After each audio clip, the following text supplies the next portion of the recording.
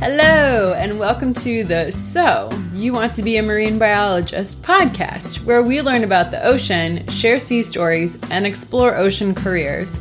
I'm your host, Kara Muzia. Let's dive into today's episode. Have you ever wanted to explore the underwater realm but are unsure how to get dive certified? I've got you covered. Head over to marinebio.life/scuba for beginners and grab your copy of my new scuba guide. In it, I cover the different certifying agencies, gear, lingo, and the number one thing to look out for when you're getting certified. This guide will leave you confident in how to become certified and ready to dive in. Head on over to marinebio.life/scuba for beginners to get your copy and get diving already.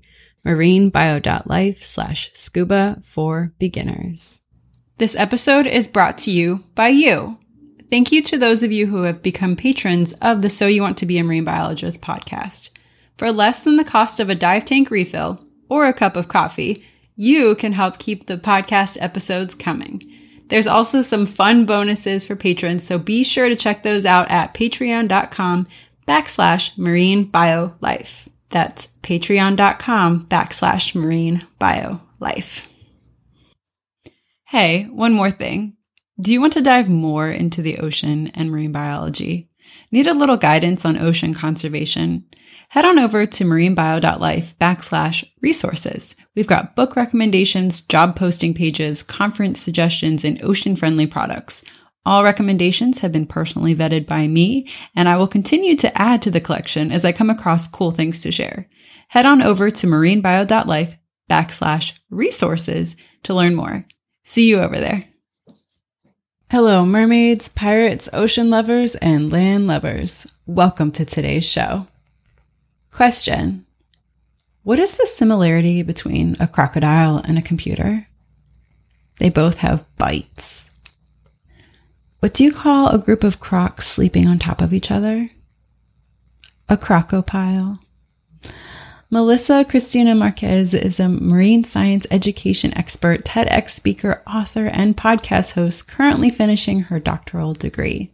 She's been featured on several national platforms, including NPR and Popular Science, and appeared on Disney, BBC, Nat Geo, Discovery Channel, and Good Morning America.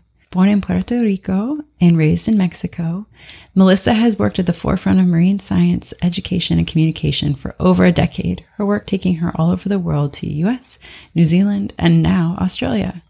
In this episode, we chat about how Melissa balances science and outreach, the importance of role models, and her work demystifying misunderstood predators. Please enjoy.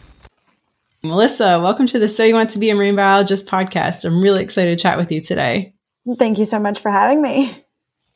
So, doing my research with you, there's just one thing that you cannot escape at all, and that is sharks. It's like your thesis for all of your degrees, and it just completely has captured your fascination. So I'm really curious, like, why sharks, and how did they capture your imagination so thoroughly? Yeah, I mean, I've always been fascinated with misunderstood predators, those that kind of have a bad reputation, the villain in the story, if you will. And sharks just happen to be, in my opinion, one of the most, if not the most misunderstood predator out there. And so I kind of just wanted to delve a little bit more into this animal, figure out, why is it demonized? Why have we always had this relationship with them? Why is that relationship how it is today? And that's what I try to do through my research and also through my outreach, is just to glean a little bit of what perceptions of sharks were in the past and what they are today as well. Yeah. Was there a specific moment that you were like, that's it, I want to know more about sharks and I want to spread the message about sharks? Or was it just kind of like a slow evolution of just falling in love with the ocean and you learning more about them? I mean, I grew up around the ocean, so I'm from Puerto Rico, which is a Caribbean island. And so the ocean was kind of always in my background. I was always a part of the ocean there. And so, yeah, I think it was just, they happened to be a piece of the puzzle of me wanting to know more about that ecosystem. And once I got to kind of look at that piece of the puzzle, I became really, really enamored with it and kind of just put all my efforts into it. And as I grow a bit older, I do want to expand a bit more of my work for other marine animals as well, but sharks are always going to have that special place in my heart. I love it. So why did you choose to become a scientist? I saw the path of being a scientist pretty much the best way of me answering those questions that I was curious about, the ocean. You know, scientists have the ability to get funding and do research for the questions that they have about the environment around them. And that's what I want to do. I have so many questions in my head about the ocean, about sharks, about other animals. And I want to be able to do research to answer those questions and see what's going on. Awesome. So your work really has gone, it's not just the science though. It's also writing books, and you've been on like Shark Week and have had other TV productions. So how did you, I mean, it's all related to sharks and it's all related to the ocean, so it kind of works seamlessly together, but how did you decide to branch out just from the science? It's not something that many do. Well, I'm Latina and we like to talk. And so for me, it kind of was just a natural extension of doing the science, is telling people what I'm doing. And it's not just telling my friends and family, it's in a way telling the whole entire world. And I know that a lot of people are enamored with the ocean and with these animals, but they don't have the ability to be able to go to the ocean or see these animals for themselves. And so I kind of like to be that person who pours that into their lap and be like, look, you can't do it yourself right now, but let me show you the behind the scenes. Let me show you what I'm doing. It's just a small snippet of it, but let me show you what's out there and, you know, hopefully inspire some people who once upon a time wanted to be a marine biologist or are thinking about being a marine biologist, just inspiring them to maybe go down this path as well for their own reasons. Yeah. Did you have a source of inspiration as you were starting your career, or even like thinking about what you wanted to do as a career? I mean, I didn't have any Latina scientists to look up to besides my mom, who was a biochemical engineer, and then she was a biology teacher growing up. And so I did get to see her in that science space. So she definitely is a big source of inspiration for me. But other people like David Attenborough, Jane Goodall, Sylvia Earle, Eugenie Clark, I mean, those are all big names in the conservation world. And so, of course, they were influences and role models for me as well. Absolutely. So what inspired you to write your books? You have a whole series in Wild Survival. Could you chat a little bit about them and kind of, what brought on these books? So similar to how I said that I was really enamored with Misunderstood Predators, it's trying to showcase them in a different light. So there's a trio of books for Wild Survival. The first one focuses on crocodiles, the second one sharks, and the third one jaguars. And all three of these animals have bad reputations worldwide or in some parts of the world due to human-wildlife conflict. So people butting heads with them in many a way. And so this is kind of my way of showcasing them in a different way from an early age to kids. Because, they are quite malleable. They're really curious about the world. They want to know a little bit more about it. And so they do that through books. You can escape to brand new worlds through books. And so this is just one way that they can learn about these animals in a way that they probably might have not heard of them before, with characters that look like them. So the Villalobos family, who is the stars of the Wild Survival book, they are a Afro-Latinx family. So they are people that you normally don't see in the wildlife conservation sphere. And that to me was really important, was not only highlighting the different animals and the different ways to see them, but also the different people that work with these animals as well. That's awesome. So would you give us a premise of one of the stories? Just how did you work to shift that perspective, right? Because, you mentioned crocodiles and sharks certainly have a huge stigma worldwide about they're just vicious predators. Yeah, I mean, some of the stories that you see in Wild Survival actually come from my own experiences out in the field, especially the first one, even though it wouldn't seem like it because it's, crocodiles and I'm sharks. That actually, I had an experience with a crocodile. And so I put that in the book.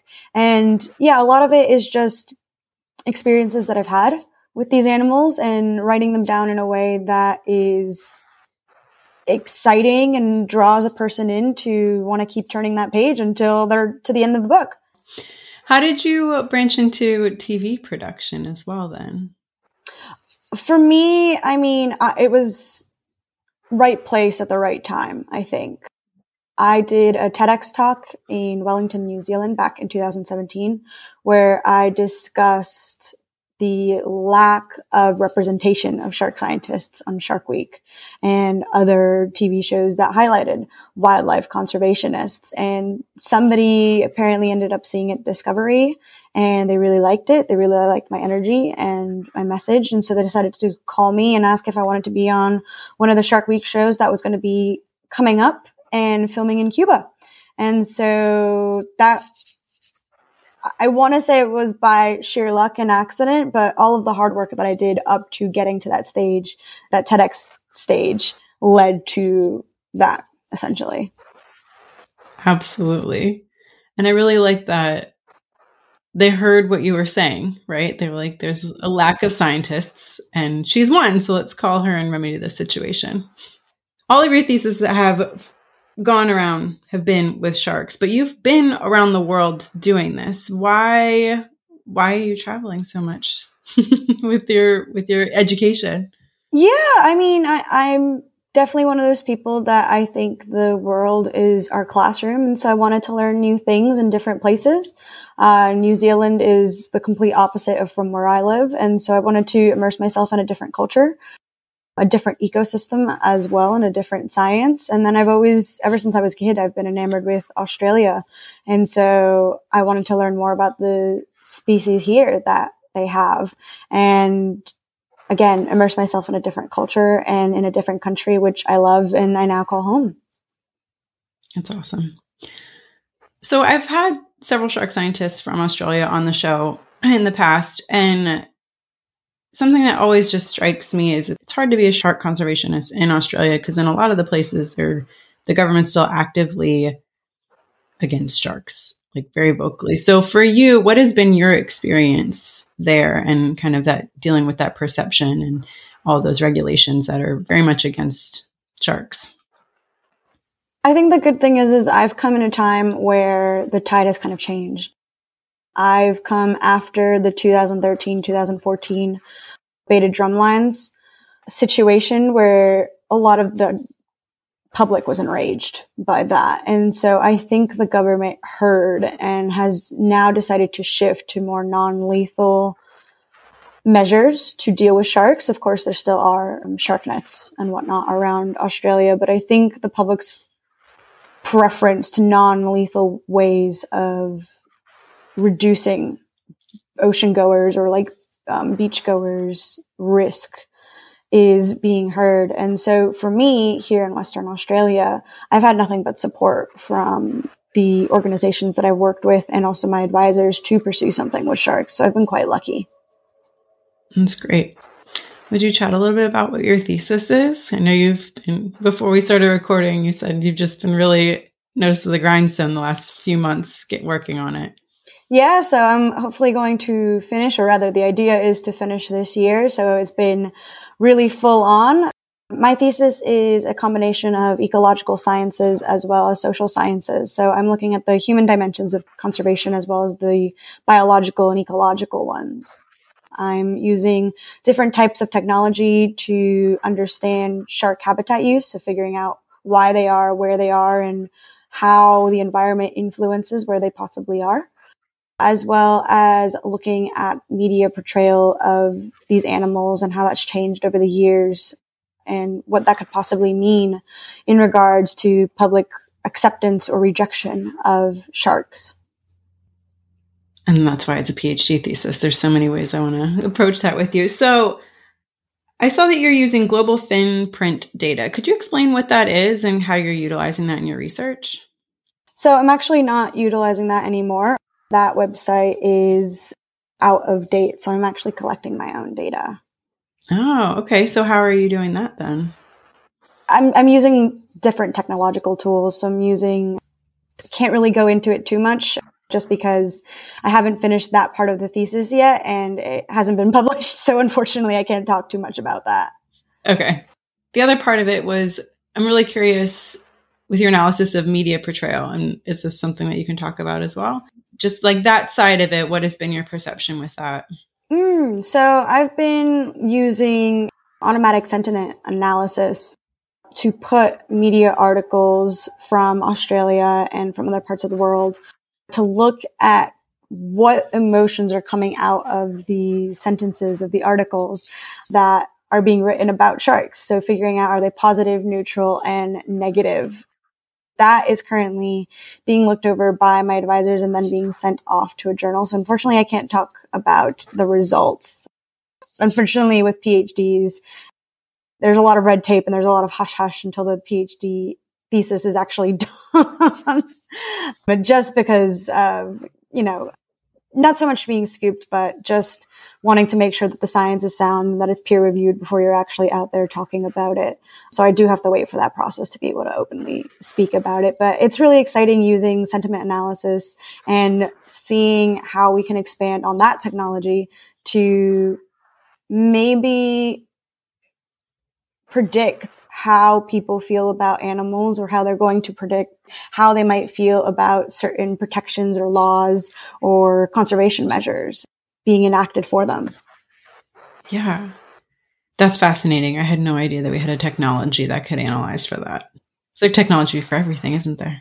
Yeah, it feels like it. Awesome.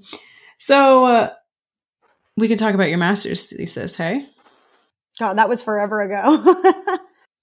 I know it's always the real sticking point with PhD theses is that your advisors are like, don't talk about it until you've got it like submitted to a journal, until you can go to conferences and talk about it. It's frustrating because you're like, oh, I have all these like things that I want to discuss, but until it's peer reviewed, unfortunately, it gets frowned upon and we do get almost crucified at the stake, so to say, if we do talk about it without it having gone through the peer process review, which it's understandable. You don't want to talk about something until it's been vetted by other experts in your field.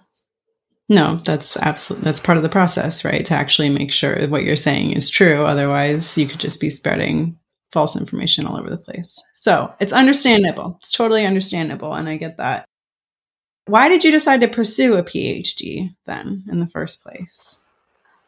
For me, being able to conduct my own research is something that I'm really interested in doing, be it with organizations such as NGOs or government entities, like through contracts or anything like that. I find that quite fascinating and I would love to do that. So in order to be able to do that, you have to have a PhD, or it's rather preferable that you have a PhD because you learn so many skills on how to run your own experiment, from the conceptualization of the idea all the way to the carrying out at the field work, doing the statistical analysis, writing it up, disseminating those results. So yeah, for me, it was just another step in being able to answer those questions that I have about the ocean. How have some of these questions changed as you've gone further in your studies? Like, how has your perception changed or remained the same as you've gone further in your studies? I mean, my questions for my PhD have definitely changed because of the pandemic. So the places that I wanted to go and do field work at, I was unable to do just because we had to isolate. The world kind of shut down. And so I wasn't able to do it where I originally wanted to do it. And the original aims and objectives I wanted to reach kind of flew out the window because of the pandemic. Mine was very interpersonal, talk to people, really get to know them. And you can't do that in the middle of a pandemic when you're supposed to be 6 feet away.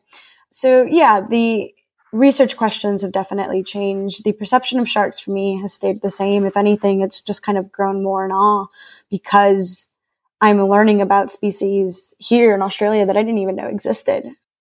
So yeah, I think the perception has changed. And if anything, I've just grown to love them a bit more. That's cool. What's one or two of the species that you've learned about in Australia that you didn't know before? I really love sicklefin lemon sharks, and milk sharks are really cute as well. So those two, I've gotten to see them quite a few in my underwater video footage, and they're always a pleasure to see. Aw, that's cool. How big do they get? Well, the milk sharks and the lemon sharks that we're seeing are quite smaller just because it is in a more secluded area. So yeah, they tend to be more in the juvenile stage, which they're just adorable when they're at that stage. Yes, they are. It's like down in the Keys, they get the grass flats and stuff, and you just see lemon sharks everywhere. And they're like 2 feet. They're so cute. Yeah. No, just super, super cute. The sicklefin lemon sharks get, I think, about the similar size to the lemon sharks that the States has. So there are 2 different lemon shark species. I think they get maybe around up to 12 meters or 12 feet, 3.8 meters. And for the milk sharks, I want to say they're like other species that are in that family. But I'm not 100% sure off the top of my head what that exact measurement is. But again, we see them when they're a bit more juvenile. So very, very cute. Yes, they are. They're really cute when they're small. That's awesome.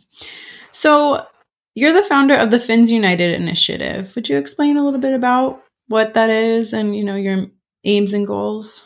Yeah, so Fins United, it's taken a little bit of hiatus again because of my PhD, and it's actually going a rebranding and changing on what I want to do as I start to transition out of my PhD into a more full-time freelance career. But it's kind of the same exact mission that I have with all of my work, which is just educating people about the different sharks that are out there, as well as the relatives of sharks, so the skates, the rays, and the chimeras, as well as highlighting the different people that study these animals. A lot of people, myself included, grew up with not seeing a diverse cast of people being shark scientists. Often we saw them as white older males. And so through Fins United and through the work that I do currently, since Fins United is on hiatus, it's just showcasing and connecting people of different backgrounds who work with sharks and showing people, there's a very diverse group of people working on these animals, whether you see them on TV or not. So I hope with all future endeavors that I do in regards to science communication about sharks, I can highlight also the diversity of the people that study them or work to protect them in some way. Yeah. Yeah, I saw that you have lesson plans with Fins United. I think that's really awesome. It's like, was that prompted because of COVID to try to get into the classroom without physically being there? No, Fins United has been around since like 2013, 2014, along with those lessons plans. So it's been for a while there. Okay. That's wonderful. Lesson plans were right out the gate. Again, starting with the kids. Always. That's wonderful. Very cool. So what's next for you then? You said you're defending your PhD this year? Yes, I'll be defending the PhD next year. And to be honest, I don't know what's next. I think that's the exciting bit, though. It's a little bit terrifying, but it's also exciting because I've never had that moment of, I don't know what's next. It's always been, okay, well, I'm going to school. I'm going to do this project next or anything like that. And well, I have a few ideas of what I would like to do next. Nothing set in stone. And so, yeah, it's exciting. But I do know after the PhD, I will definitely be taking a break to just breathe and collect myself. Yes. But you took some space between your master's and PhD, no? I did. Yeah. I just wanted to take a break from academia and I moved over to Australia to do a working holiday visa during that time. Just see something outside of the classroom. No, absolutely. And I think you just kind of start to approach things with fresher eyes, right? Rather than just like continuously sticking your nose to the grindstone and just like continuing on with academia. I mean, there's people that do it and it just works for them, but I think there's definitely something to be said for like getting that experience and getting different perceptions and perspectives with it. Would you chat a little bit about what your working holiday was between your master's and your PhD? It was nothing special. I was just a secretary. No, I love it. Was just the secretary, but I mean, it was nice because at least I got to do the secretarial duties that I had to do for the different companies. And then when I had downtime, it actually allowed me to do some writing. So that's how I got into Forbes writing. That's how I got to do just writing for fun. And eventually that's where the Wild Survival series, kind of the idea for it came through. And that led to me writing the rest of it through my PhD years. Yeah. I really love that so much because I hear from listeners all the time that they want to be marine scientists, and for whatever reason, they're in just different roles. And sometimes you just have to have a pay your bills job, right? So like you were secretary, and there's nothing wrong with that. Actually, like you mentioned, I think it almost alleviates the brain space for you to focus on things that you want to create, right? Like if you have a job that you're like, this isn't end all be all, but I can create other things with my spare time. And you just like, that was a perfect example of that. No, definitely. I do think sometimes, and it's not something that's really talked about in academia or in science, is sometimes people do take jobs to just pay the bill. I mean, I have many friends who are doctors, so they have a PhD, and they're doing non-science jobs right now because this economy, it's kind of hard to find a job in some places and what you want to do, but also it's nice to just take a breather and look at life through a different lens. Mm-hmm. Yeah. I think it's a little shocking for people to hear that, because most people that pursue marine science are just extremely passionate about it, right? So it's a little, it's a different perspective. Oh, definitely. No, I mean, and it's one of those things that it doesn't, just because you take a job that's not in that science field doesn't mean that you're any less passionate. Sometimes you do just need to take a break. And there's nothing wrong with that. And I don't think that should be frowned upon, even though it currently is. No, I agree. I think breaks and experience and just getting good perspective is just like some of the best things that people can do. And it's hard to do when you're just continuously moving forward. Exactly. So you knew going out that you wanted to get a PhD. Why didn't you just go straight for the PhD? I know there's programs that are like, go from your bachelor's, you can get your doctorate right away. Yeah, I mean, for me, that just wasn't an option. I tried to talk about it with a few advisors and stuff like that, and they all said that they preferred to have a master's in between. So that's what I did. Did you take time between your master's and your undergrad? No, I went straight into it. Because it was a year-long program, right? Yes. Yeah. It's nice when it's only a year. Yeah. It was nice, definitely. It was really tough, but it was really nice. And now, when did you start your PhD? Was it 2019? Yeah, but I did take a break last year because I was on set with Ocean Explorer for that pretty much the whole of last year. So I decided to take just a bit of a breather from the PhD as well, which was nice because I ended up meeting a lot of incredible people who actually helped me with a bit of the PhD and just seeing things in a different way and going about things in a different way. But also I got to learn a lot of different science that even my advisors haven't been able to get to do, which was really awesome. Yeah. Could you chat a little bit about your experience with Ocean Explorer? Yeah, Ocean Explorer was great. Hopefully the show will be coming out later on this year so everyone can kind of see everything. But it's an incredible vessel. The people on board are just insatiably curious, which I love. And the amount of technology that is on board that ship to be able to do some really high quality science is mind boggling. So I was really humbled to be on the boat and be a part of that experience. Yeah. So is it going to be like a series or is it a documentary that's coming out about the boat and its work? Don't actually know. I don't know what the editing process is like. So not sure what they're thinking of doing. I think it is different episodes. But again, the editing process is out of my hands. So they could have initially gone with that and go for something else. Yeah. Are you allowed to talk about like what you were involved with on the show? No, unfortunately not. We've got big NDAs. I mean, of course, it's safe to say that I will be involved with shark things. And we did give some sneak peeks and clues when we were out on the boat. People know that we were off of Portugal and that we were in the Arctic, which was really awesome. I got to see some incredible wildlife from both of those areas, both above the sea and helicopters, but also under the sea. I did get to go down in submarines and get to see some incredible animals. But the actual science of it, we can't speak about it again. Just everyone's tight-lipped until you end up seeing the end of it, which is really exciting because I mean, we haven't even seen any edits or anything like that. So we don't know what it's going to look like and what they're going to feature. So we'll be seeing it along with everybody else whenever they announced it'll be coming out. That's awesome. How did that experience come about? I've worked with National Geographic before, and so they reached out, and I went through an interview process to see if I was a good fit for the team, and ended up being good. Wonderful. That's awesome.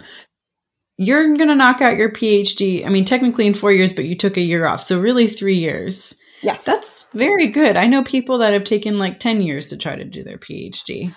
That's actually the norm over here in Australia, New Zealand, and many other countries as well, is shorter PhDs instead of the more longer ones. I definitely, like over in the States, I know most people take 5, 7, even more years for the PhD, but that's not how it is over here. And especially with funding and stuff like that for international students, you're on a quite tight deadline. Okay. That's good information. I love like learning the differences between the different schooling systems.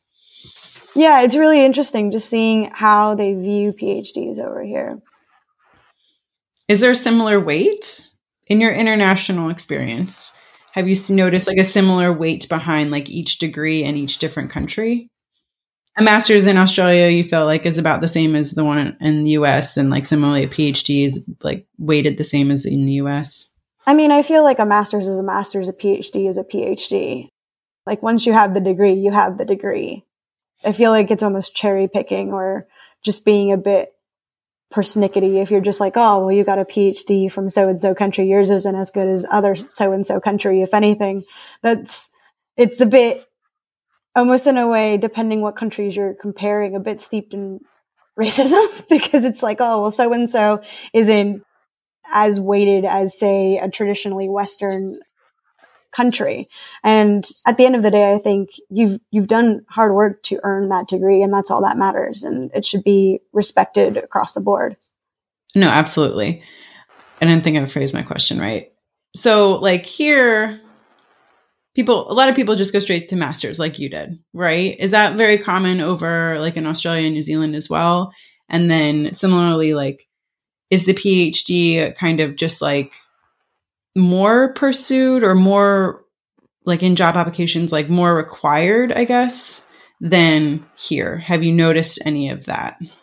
I mean, I haven't been in the US workforce for like since 2015, if not more than that, since I was only there for my undergraduate. So I wouldn't know really the requirements over there. And I think it's quite personal depending on what job you want. You know, a PhD isn't for everybody, and it isn't a requirement for every single industry. I think it just really depends on what you want to do. Not everybody needs a PhD to be able to conduct research or be a part of research. I think it's just more what your own personal career goals are to decide whether or not you need a PhD or another graduate degree on top of that. And, you know, for some places, having a PhD actually omits you from applying to some jobs because they think of you as too qualified. Yeah, I agree with that. So at the end of each episode, I have a series of questions that I like to ask. Are you ready? Yeah. I feel like I know the answer to this, but I'm curious. What is your favorite sea creature and why? Outside of sharks, so we'll disregard them, my favorite sea creature is actually the pygmy seahorse. Oh, cute. Why? They're just endlessly adorable. But they're just these really just beautiful cryptic creatures that we don't know that much about them. It's really hard to spot them. You have to be in one place for a while to be able to have your eyes adjust to what's actually coral and what's actually an animal. Their camouflage is incredible. So I love that about them. Yeah. Have you seen them diving? No, not yet. But because I am in this part of the world, I really hope I get to soon. Yeah, that's really cool. I hope you get to see them too. What does the ocean mean to you? The ocean to me stands for endless possibilities. You know, it's home. It's familiar in a way, but it's also a complete mystery because it's so unpredictable. And it covers so much of our planet, but there's still such profound mysteries about it and the animals who inhabit it. So, yeah, endless possibilities. Beautiful. If you were given a blank check, unlimited funding for any project or projects up to 3, what would you use the money for? That is a tough one. I think it would be to tag a certain amount of animals of each species just to see their movements, because once we know where they are and how they use those habitats, those places that they're at, maybe we can learn ways to better coexist with them and have both humans and animals thrive. Okay. What kind of tagging would you want to use then?